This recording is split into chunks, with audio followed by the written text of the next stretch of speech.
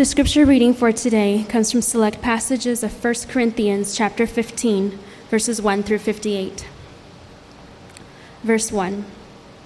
Now, brothers, I want to remind you of the gospel I preached to you, which you received and on which you have taken your stand.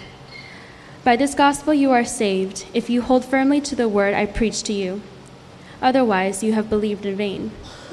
For what I received I passed on to you as of first importance, that Christ died for our sins according to the Scriptures, that he was buried, that he was raised on the third day according to the Scriptures, and that he appeared to Peter and then to the 12. After that, he appeared to more than 500 of the brothers at the same time, most of whom are still living, though some have fallen asleep.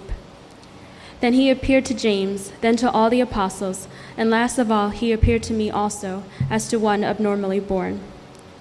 For I am the least of the apostles, and do not even deserve to be called an apostle, because I persecuted the church of God. But by the grace of God I am what I am, and his grace to me was not without effect. No, I worked harder than all of them, yet not I, but the grace of God that was with me. Verse 49. And just as we have borne the likeness of the earthly man, so shall we bear the likeness of the man from heaven. Verse 53. For the perishable must clothe itself with the imperishable, and the mortal with immortality.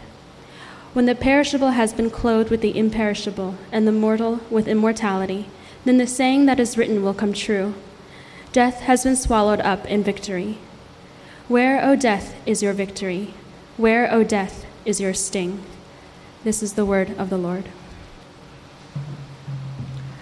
We're beginning a new series on kind of this awkward Sunday. We're beginning a new series. And the series goes like this. It's about what does it mean to be a Christian? Because a lot of people grew up in the church. A lot of people know about Jesus Christ. A lot of people know about Christianity. But really without a sense of spiritual renewal that comes, a spiritual regeneration, or a spiritual sense of responsibility that comes with knowing Christ, knowing or being in the church. And so as a result, we lack the warmth and the call of Christianity. We lack the blessings and the law of Christianity. We lack the beauty and what it really means to be a Christian. And Christianity then seems confusing, and God seems often kind of distant and impersonal. We're going to begin, and it's rightful that we begin this way. We're going to begin with a talk about the resurrection, because that's where it all begins. And we're going to begin with a passage in 1 Corinthians. 1 Corinthians was written to the church in Corinth. The church in Corinth was filled with young Christians that were living in a large city. Does that sound familiar to you? And the Apostle Paul says there are two things that the resurrection of Jesus Christ does. It gives us a lasting faith, and it gives us a lasting hope. A lasting faith and a lasting hope. First, the resurrection of Jesus Christ gives us a lasting faith. Now, remember, Paul and the earliest Christians, they were mainly Jews. They were Orthodox Jews, and they wanted nothing to do with Christianity. They wanted nothing to do with Jesus. But something happened that transformed their view of the world. It shaped their hope. It changed the way they lived. And it was the resurrection of Jesus Christ. And so Paul makes this great appeal, this great case for the resurrection. And he does it in three ways. In verses 3 to 4, he argues in a logical, philosophical way. In verses 5 to 8, he argues on a legal level. And then in verses 12 to 15, he argues at a personal level. The logical, the legal, and the personal level. First, we're going to look at the logical level. Verses 3 to 4, he says this. He says, this is of first importance that Jesus died and he was even buried. In other words, how do you account for the empty tomb? How do you explain it? Because Paul's explanation is the resurrection. In ancient times, you had two dominant philosophical worldviews. The first was the Greek and Roman worldview. They believed that the body was weak, that the body was actually bad. It was just a bad shell. And so death was really the liberation of the soul. a liberation of the soul. And so the idea, the concept of a bodily resurrection wasn't even desirable. You didn't want that. Death was the liberation of the soul. The second philosophical worldview was held by the Jews. And they believed that the resurrection happens, but it's something that will only happen at the end of the world. So if you were to go to an educated Jew in that time and you asked them, why don't you believe that Jesus Christ is the Messiah? They would respond like this. They would say, well, look around. There's still death. There's still brokenness in the world. I still see disease. I still see oppression and injustice. None of this will ever be resolved until the end. We're never going to be free until the end. In other words, in Paul's time, the concept of a bodily resurrection was neither desirable nor even conceivable. They weren't looking for it. So how do you account for the empty tomb? How do you explain it? If those are the two prevailing worldviews, when Paul was writing this, how do you account for it? On one hand, the disciples, they couldn't have been hallucinating because Jesus, when he often appeared to them, he appeared to them in groups. And you can't hallucinate in groups, not the same hallucination at least, right, in groups. But most importantly, they couldn't have been deceived because these people, they didn't want to believe in the resurrection. It was not only not desirable nor not conceivable, they just didn't want to believe in this. They didn't want to, you know what Christianity was doing? The first church was mainly ethnic Jews, so Christianity was ruining their cultural livelihood. It was threatening their cultural livelihood.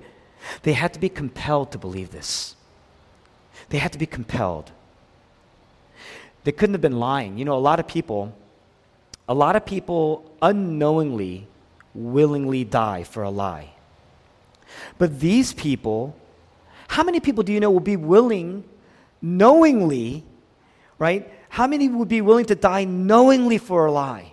Horrific deaths. So Paul makes this great logical case for the plausibility of the resurrection, at least the plausibility. But the second thing he does is he makes a legal case. He makes a legal case for the resurrection. Verses 5 to 8, he says, you know, you have to know what an epistle is. 1 Corinthians was a letter to the church in Corinth. It's an epistle. The epistles are public documents. They were documents of public record, which means they were open to critique. You were writing down a truth as a testimony, as a witness. And it was something that was held up in the court of law. It could have been held up in the court of law, so somebody could refute it easily. They would be able to speak against it. In ancient Roman times, you had the birth of the Western legal system, so there was a heavy reliance on public accounts, public testimonies. And so Paul is putting his career on the line. He's putting his credibility on the line. He's putting the credibility of hundreds of people that he mentioned in the scriptures on the line. In verse 5, he says, Jesus appeared to Peter and the disciples. He's putting their credibility on the line.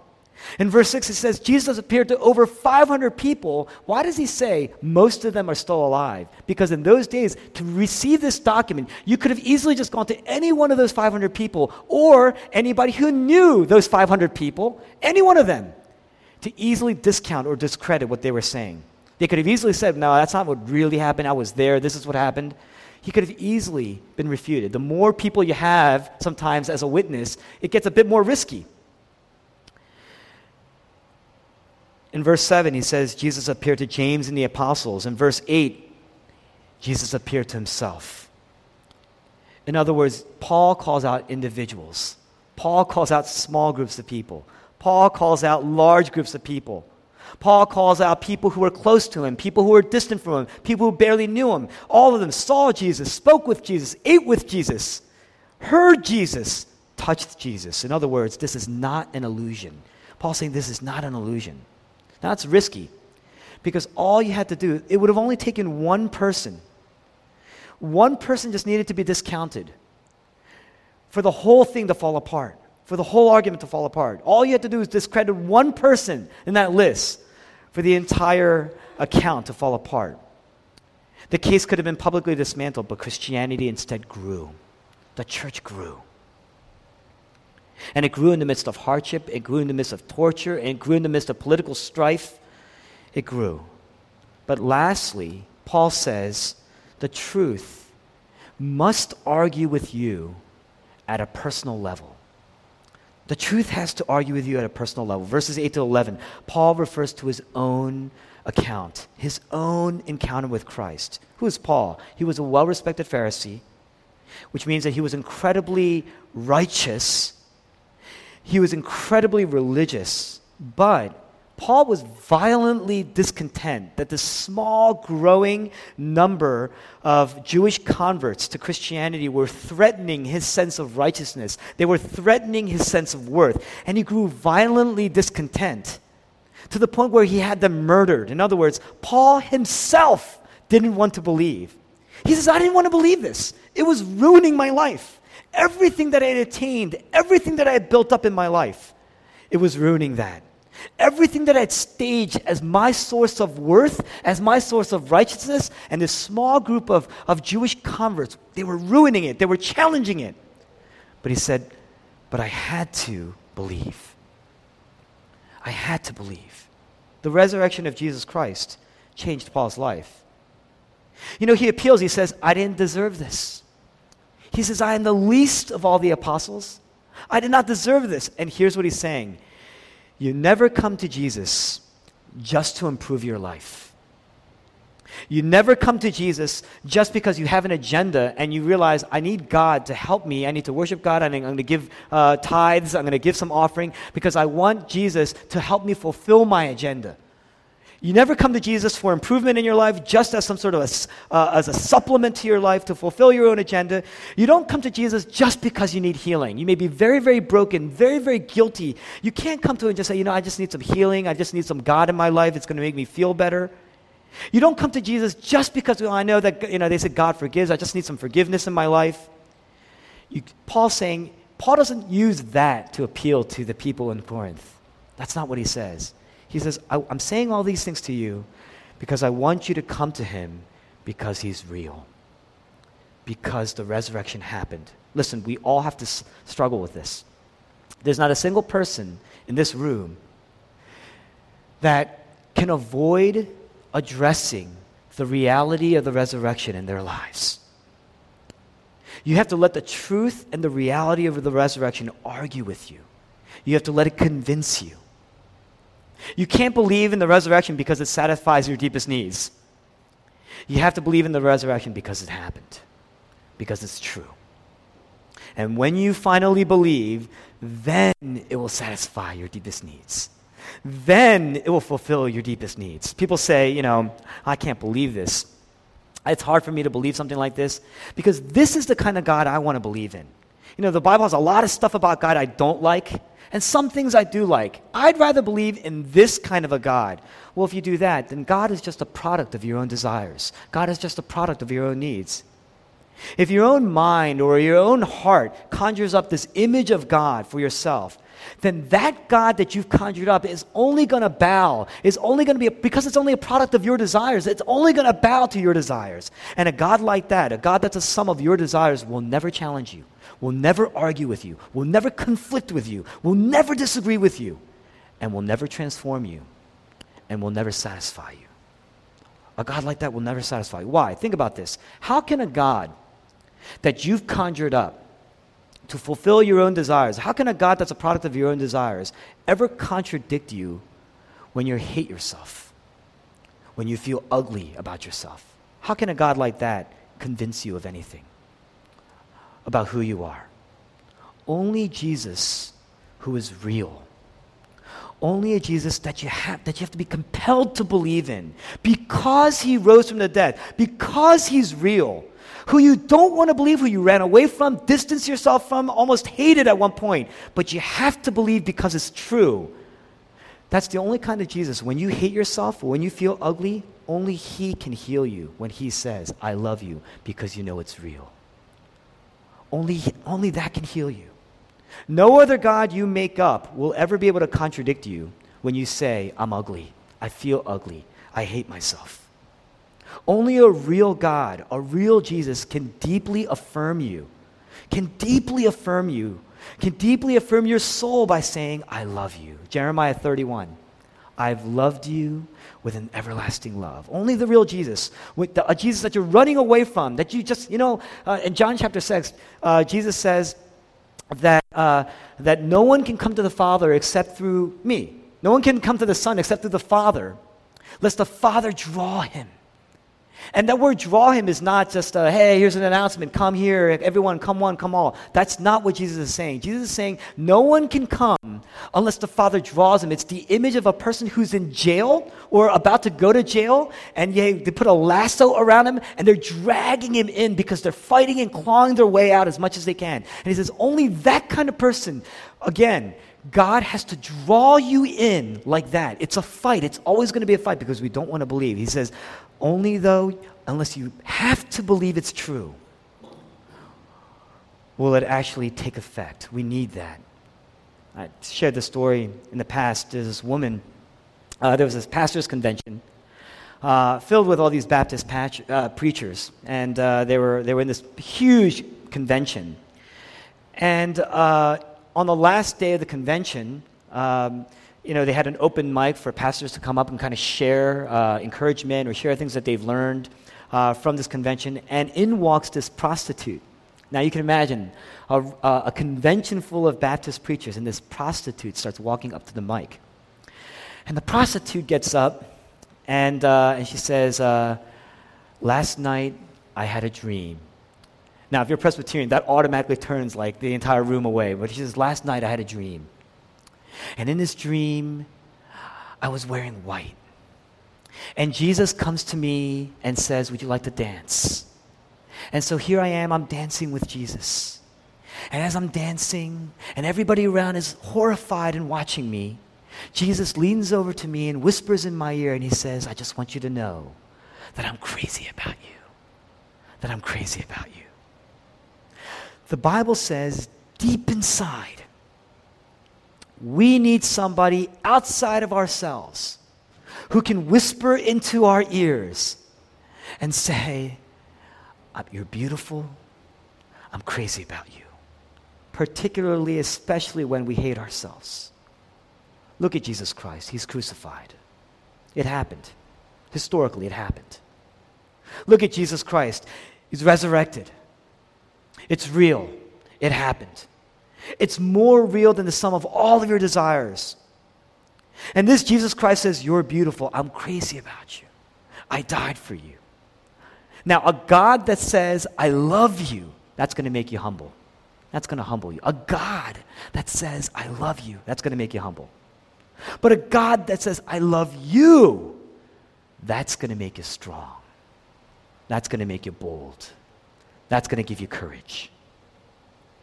In verse 9, the Apostle Paul says, I'm the least of all the apostles.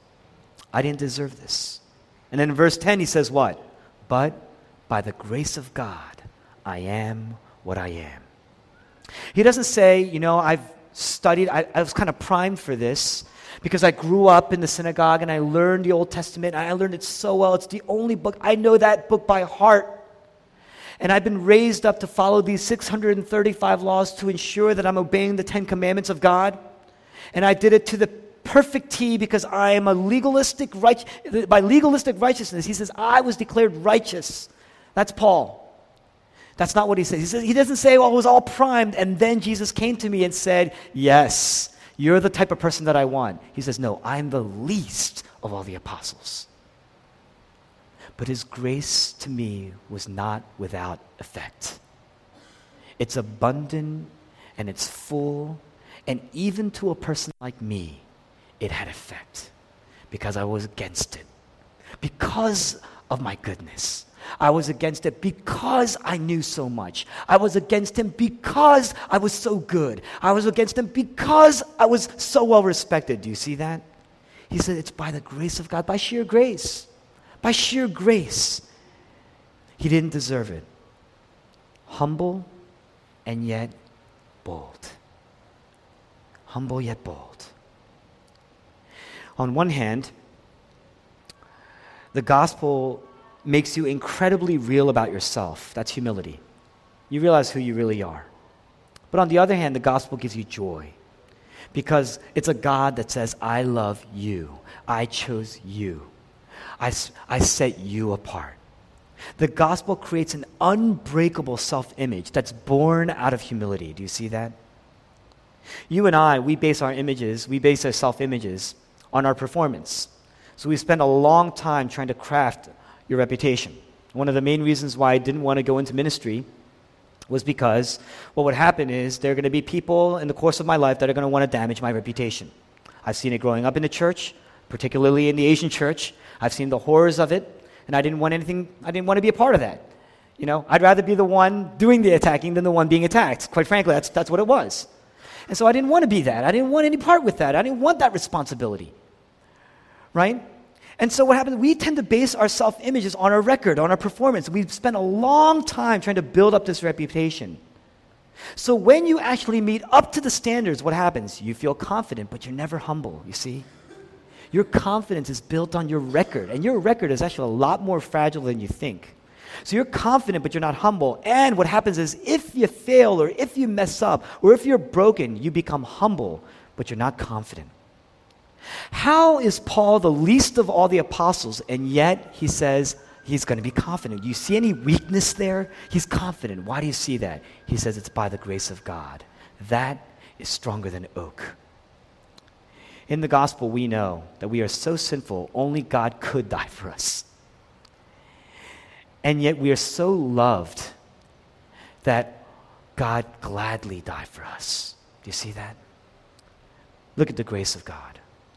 Look at the love of God. Sheer grace. We're both sinners and loved at the same time. We're both fallen and redeemable at the same time. And so Paul's able to move ahead. And he says, I'm not in my sins because of the resurrection. He says, verse 10, his grace to me is not without effect. In other words, Jesus Christ paid the price for me. You know what that means? Tim Keller, my favorite preacher, Tim Keller, he uses this illustration. He says, if you commit a crime, and there's this debt to society that mounts up, 2 years in jail, you have to go to jail. To pay off that debt, you have to go to jail. So when you get released, when you're out, what that means is the debt is paid. How do you know that the debt is paid? They open up the jail cell and they say, you're out, you're free. When they let you out, you know that debt is paid. Jesus Christ died for your sins. How do you know he actually paid the debt? Because he's out. The resurrection of Jesus Christ. Because he's out. Because he's free. And so Paul says, therefore I am not in my sins because of the resurrection. Because of his union with Christ. Because he is in Christ for you. This gives us humility because it's not deserved. And it gives us a boldness because it's real. Because it happened. It's not some feeling that you have. It's not some experience that you had. It's because of the reality of the event of the resurrection. It's true. History news. When we talk about the gospel, it's good news. That's what he's saying. Now, that's very important for us, right? Because if you do not believe in the resurrection, then you have to come up with an alternate explanation for the birth of the church and the progress of the church and the growth of the church. Read Rodney Stark's Rise of Christianity. Very scholarly account, one of the New York Times bestseller, written by at the least probably somebody who's not necessarily a believer, but read it. It's a historical account of how this person explains why the church has grown and how it came to be. Let the Bible challenge you. Let God's truth challenge you. Let the resurrection challenge you. And the Holy Spirit's going to come. And He's going to give you this lasting faith. It may start at some logical level. It may move into some legal or philosophical level. But it has to become something that reaches the personal. And when it does, it's going to give you a lasting hope. And that's the last point. The gospel gives us a lasting point. Lasting hope. That's the second point. Hope for what? 4 things. I'm going to go through this very quickly. Okay? First, in verses 35 to 52, the resurrection gives us a birth into a new you. A new version of you. A new you. Right now, Paul says, you have an earthly body. Your life is like Adam's. Adam in the book of Genesis.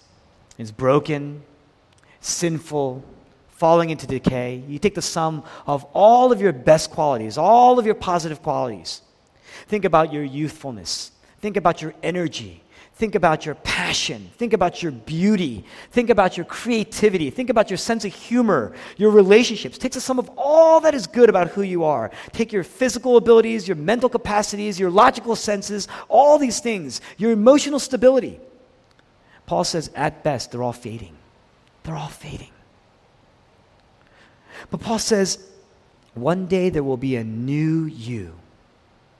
And all your sins and all the misunderstandings in your life and all your fears and all your insecurities, all the things that your parents put on you that you've been trying to get rid of, but you know you never will. It's why we're always searching for a sense of worth in our lives. Paul says that body has to die. That body has to die. And then, just like when it dies, just like a seed coming up in spring, it's going to burst into a flower. And after that body splits and falls, there's going to be a new you with a new core. That's what he says. And when you're planted in the resurrection body, it's going to burst anew. And then you get that body that you're going to get that body that expresses who you were meant to be. You're going to get that kind of a body. It's going to be a beautiful body. It's going to be a glorious body. You're going to get to experience the real you, the true you. Here's a question for you. What does a humbler version of you look like? What does a wiser version of you look like? What does a more selfless version of you look like? What does a more sacrificial version of you look like? We tend to look at newness. We say, man, I need to make my life new. We think about a new car. We think about a new look. We think about a new house. We think about maybe a new girlfriend or a boyfriend. Some of us, a new spouse. We think about a new job or a new career for that matter. A new way of making money. Some way to increase our options and potential and joy. No, Paul doesn't say that. Paul's talking about a new core, a new inside, a lasting inside, something that's going to go forever. He's talking about a new core, a new you. One that's filled with limitless options and potential and joy. That's verses 35 to 52. Second, what Paul says is the resurrection is going to bring meaning to suffering. Okay, meaning to our suffering. Everyone here has lost something. Everyone here has lost something important that was not sinful to have in the first place. That's why we despair, because we've lost things that you're never going to get back, My mother, I think about my mother whenever I reflect on this text. She lost the best years of her life. At a very young age, she lost the best years of her life after her husband passed away. And after that, it's all suffering. Life is just all suffering. But Paul says, but one day, all these things, all these sufferings will be subsumed by a joy that is coming with the return of Christ. All these things. Anything that you've ever lost that was not sinful to have, you'll have. In the Chronicles of Narnia, they ask Aslan what heaven is going to be like. And Aslan says, in heaven, you will never, ever be able to want wrong things. Isn't that amazing? You will never be able to want wrong things. And those things that you want, you'll have. You'll never be able to want wrong things. All those things that you've lost will one day be found. And all of your suffering, take all the suffering that is a mountain that you've experienced throughout your life, maybe because of your wrongs, maybe because of other people's wrongs. Combine them all, put them into a jar, a giant jar, and it will be subsumed and consumed by the joy that is coming with Christ. Do you see that? Subsumed by the joy. He says death will be swallowed up in victory. Death will be swallowed up in the victory of Christ. Because no matter what you have, at the end of the day, we're going to die. No matter how wealthy you are, no matter how educated you are, no matter how powerful you are, no matter how wise you are, one day, no matter how good your reputation is, one day, death will swallow all of that. And he says one day, that death will be swallowed up by the joy of knowing Christ. You will gain everything back, and it will be made new. You read in your call to worship, Jesus Christ says, behold, I am making all things new. Now notice, he doesn't say, behold, I'm coming to make all new things. He's not going to wipe us all out and just create a new people with the same name. That's not what he's doing. He's saying, behold, I am making all things new. Anything that you've ever had in your life, if your heart has been broken, it will be whole. It will be strong. Do you see that? Do you get that? You know what that means? One day, if you look, it's an amazing thing. Verses 49 to 56, you look at Jesus at the resurrection, he was restored. They didn't even recognize him. He was restored. He says, one day we will be like the man from heaven, right? We will bear the likeness of the man in heaven. That's verse 39. When the disciples saw Jesus, they didn't even recognize who he was. Mary is standing right next to him, wailing because she has lost Jesus. And Jesus is saying, Mary, that thing that you've lost, you will now have in full. It has been restored and glorified, and that is going to be us. That's what he says. That's what it means to say that death has been swallowed up in victory. So all of our sorrows, that's what it means, all of our sorrows. And Jesus, how did the disciples ultimately recognize him? He says, Thomas, look at me, touch me, look at my scars. Remember Thomas, doubting Thomas says, unless I see the scars, touch them, touch his hands and his side, I will not believe. Jesus says, come and see, come and touch. How did they recognize him? It was through his scars. Our suffering. That means we're going to bear the likeness of the man from heaven. One day we will bear his likeness. That means that although we'll be glorified, the scars that we bore here on earth will have meaning even there. We will understand the meaning that we will have.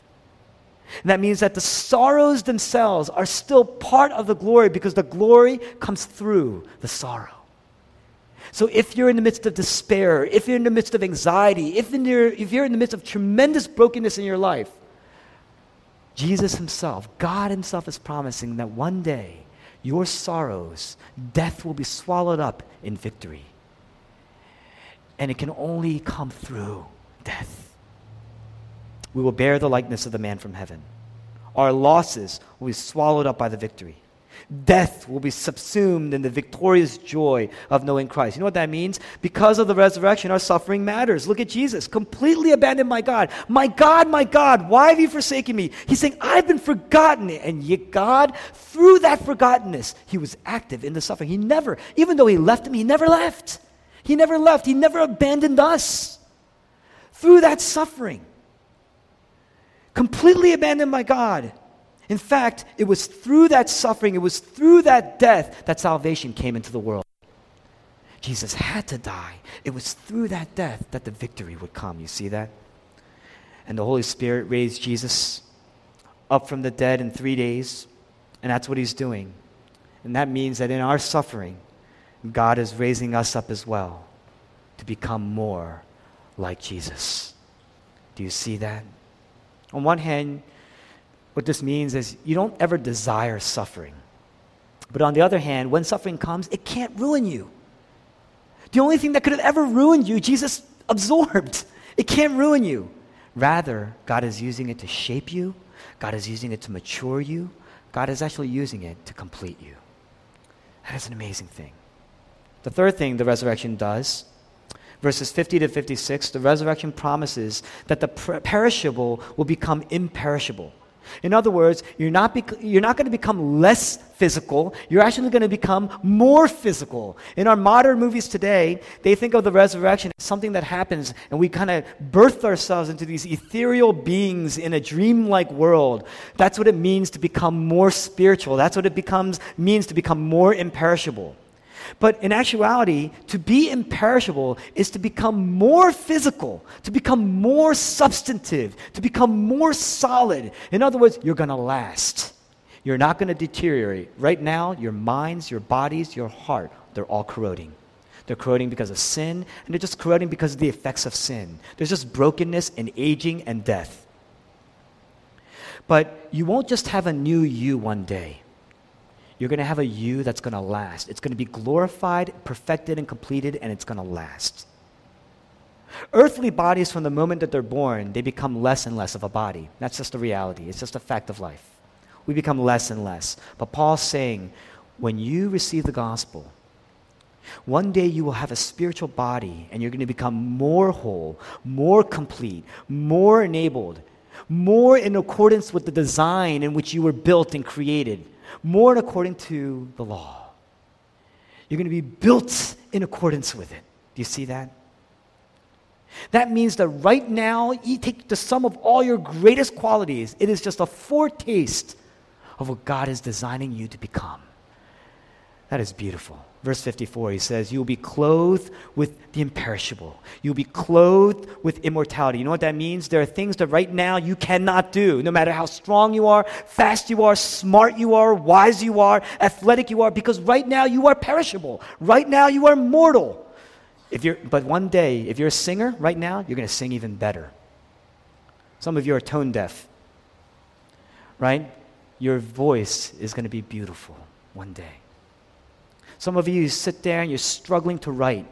Oh, you would rather take 10 exams than write one paper. One day, you're going to be published. And it's going to be beautiful and glorious. I am a terrible musician. One day, I'm going to be able to play Beethoven's Piano Concerto No. 3. And I'm going to play all the instruments and record it onto one track, and it's going to be me. You see, that's what it's going to be. If you're blind, one day, you're going to be able to see the beautiful gloriousness of starry night. You're going to be able to see that, all the colors.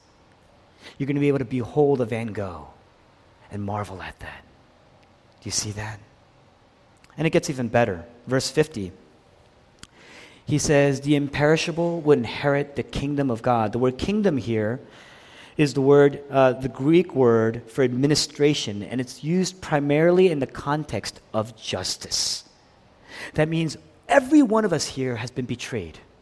Every one of us here has been the victim of some form of injustice, and every one of us here has seen the brokenness of the world and the injustice and the oppression and the tyranny that exists in our world today. And he says one day God is going to wipe it all away. He's going to wipe away everything. He's going to wipe away everything that's wrong with the world. He's going to undermine it. He's going to subvert it. He's going to overturn it. That means all poverty will be gone. All oppression will be gone. You know what that means? How you view the earth today matters. And how you treat the earth today matters. It's not like what you do here is insignificant. It is a foretaste of what is to come. What you think about the world, how you view the world, how you treat the world matters today. Lastly, the resurrection promises the death of death. Verses 54 to 57. Where is thy sting? The word sting here is the Greek word kentron, which means it's not the sting of like the bite. You know, he's not talking about the bite sting, right? He's talking about the poison in the sting. In other words, when you die, it's not because you're dying because of the bite is painful, but the venom, the power of the bite is what kills you. That's death with a capital D. When death stings, it's the poison of sin that kills us. It's the poison of sin that wastes us. But because of the resurrection, the Apostle Paul says, there's no more venom in the sting. There's no more venom.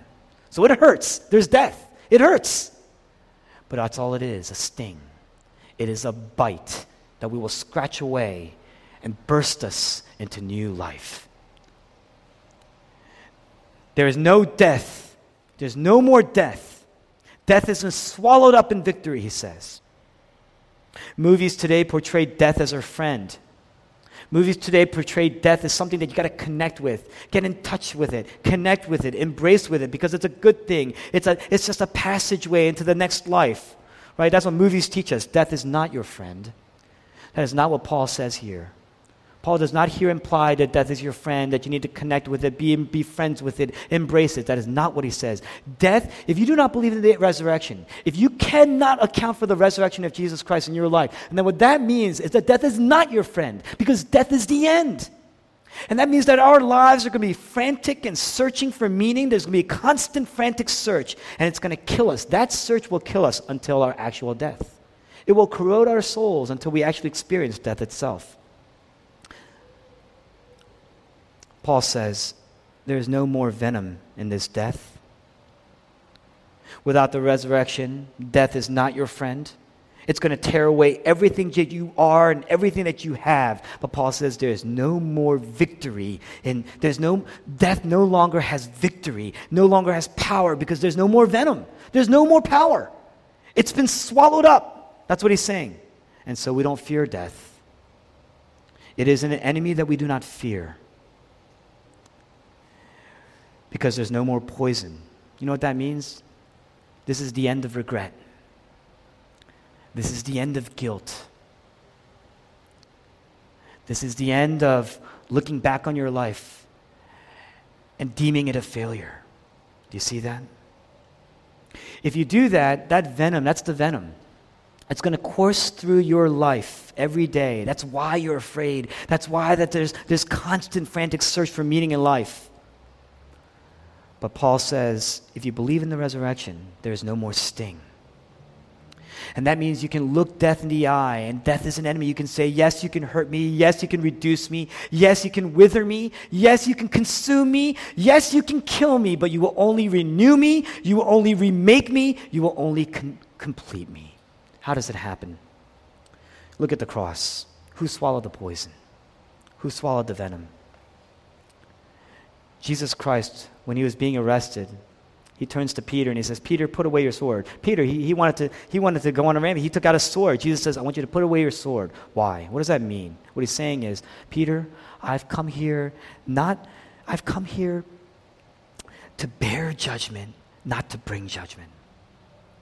I've come here to drink the cup of God's wrath, not to pour it out. In other words, Jesus Christ came to swallow the venom, to take the poison. How do you bear the likeness of the man in heaven? You have to behold the man who came to bear the likeness of man on earth. How do you trust that suffering has meaning? You have to behold the man who suffered ultimate suffering, ultimate meaninglessness. When he said, my God, why have you forsaken me? What he's saying is, now my life has no meaning. If God has turned away from me and I've been eternally separated from him in this death, my life is meaningless. How can the perishable become imperishable? Behold the imperishable that has become perishable. How can the mortal be clothed in immortality? Behold the immortal, clothed himself in mortality, made himself vulnerable to the point of becoming a baby, and then further vulnerable to the point of death on a cross. Jesus Christ became sin so that we could become his righteousness. Jesus Christ became mortal so that we could become imperishable. How do you not fear death? I mean, that is not an easy task. You don't just tell somebody, hey, don't be afraid of death. How do you not fear death? How do you not fear judgment? Now, even we fear judgment from one another. How do you escape? How do you not fear judgment? How do you not fear guilt? How do you avoid the wrath of God? It's because Jesus Christ swallowed the poison. One of my favorite hymns. We never sing this hymn because we just don't sing this hymn. It's not one of those hymns that has good music. And nobody in modern church ever sings this hymn. But one of the verses, it kind of goes like this. It says that Jesus Christ, he drank the last dregs of God's wrath. You know what the dregs are? It's that bitter part at the end of a cup of tea. It's the last piece, the remnants of that tea. It's still got power in it. There's still power in it. There's still tea in that dreg, but it's the bitterest portion of it. It's that little piece that's remaining there. On the cross, what this hymnist is saying is that Jesus Christ on the cross was soaking up the last dregs, the last bitter pieces of that venom. And he kept saying, give me everything you've got now. Give it all you've got. Pour it all out on me. I'm going to suck it all up and sink it in. Why? So that we would never have to taste that venom ever again in our lives. That's what guilt is. That's what regret is. You never have to taste it. It should never course through your soul. On the cross, Jesus is saying, my body is deteriorating. Why? So that our bodies can be made new. He's saying, I'm forsaking you. You know what that means? There's no more meaning in my life. Why? So that your suffering can have meaning. On the cross, Jesus was stripped naked. Why? When you're naked, you have nothing covering you. There's not a single shield left to you to soften any blow. Why? So that he can experience the full wrath of God with no shield whatsoever. So that we could be clothed in the righteousness of Christ. Friends, I preach this to myself. There's not a single day when your pastor doesn't get spoken poorly of. That's the life of a pastor and a president. They get killed. They get killed behind their backs. They get killed in front of their faces. What is going to rescue me? Because the same thing that's going to rescue me from that attack is the same thing that will rescue you from that attack.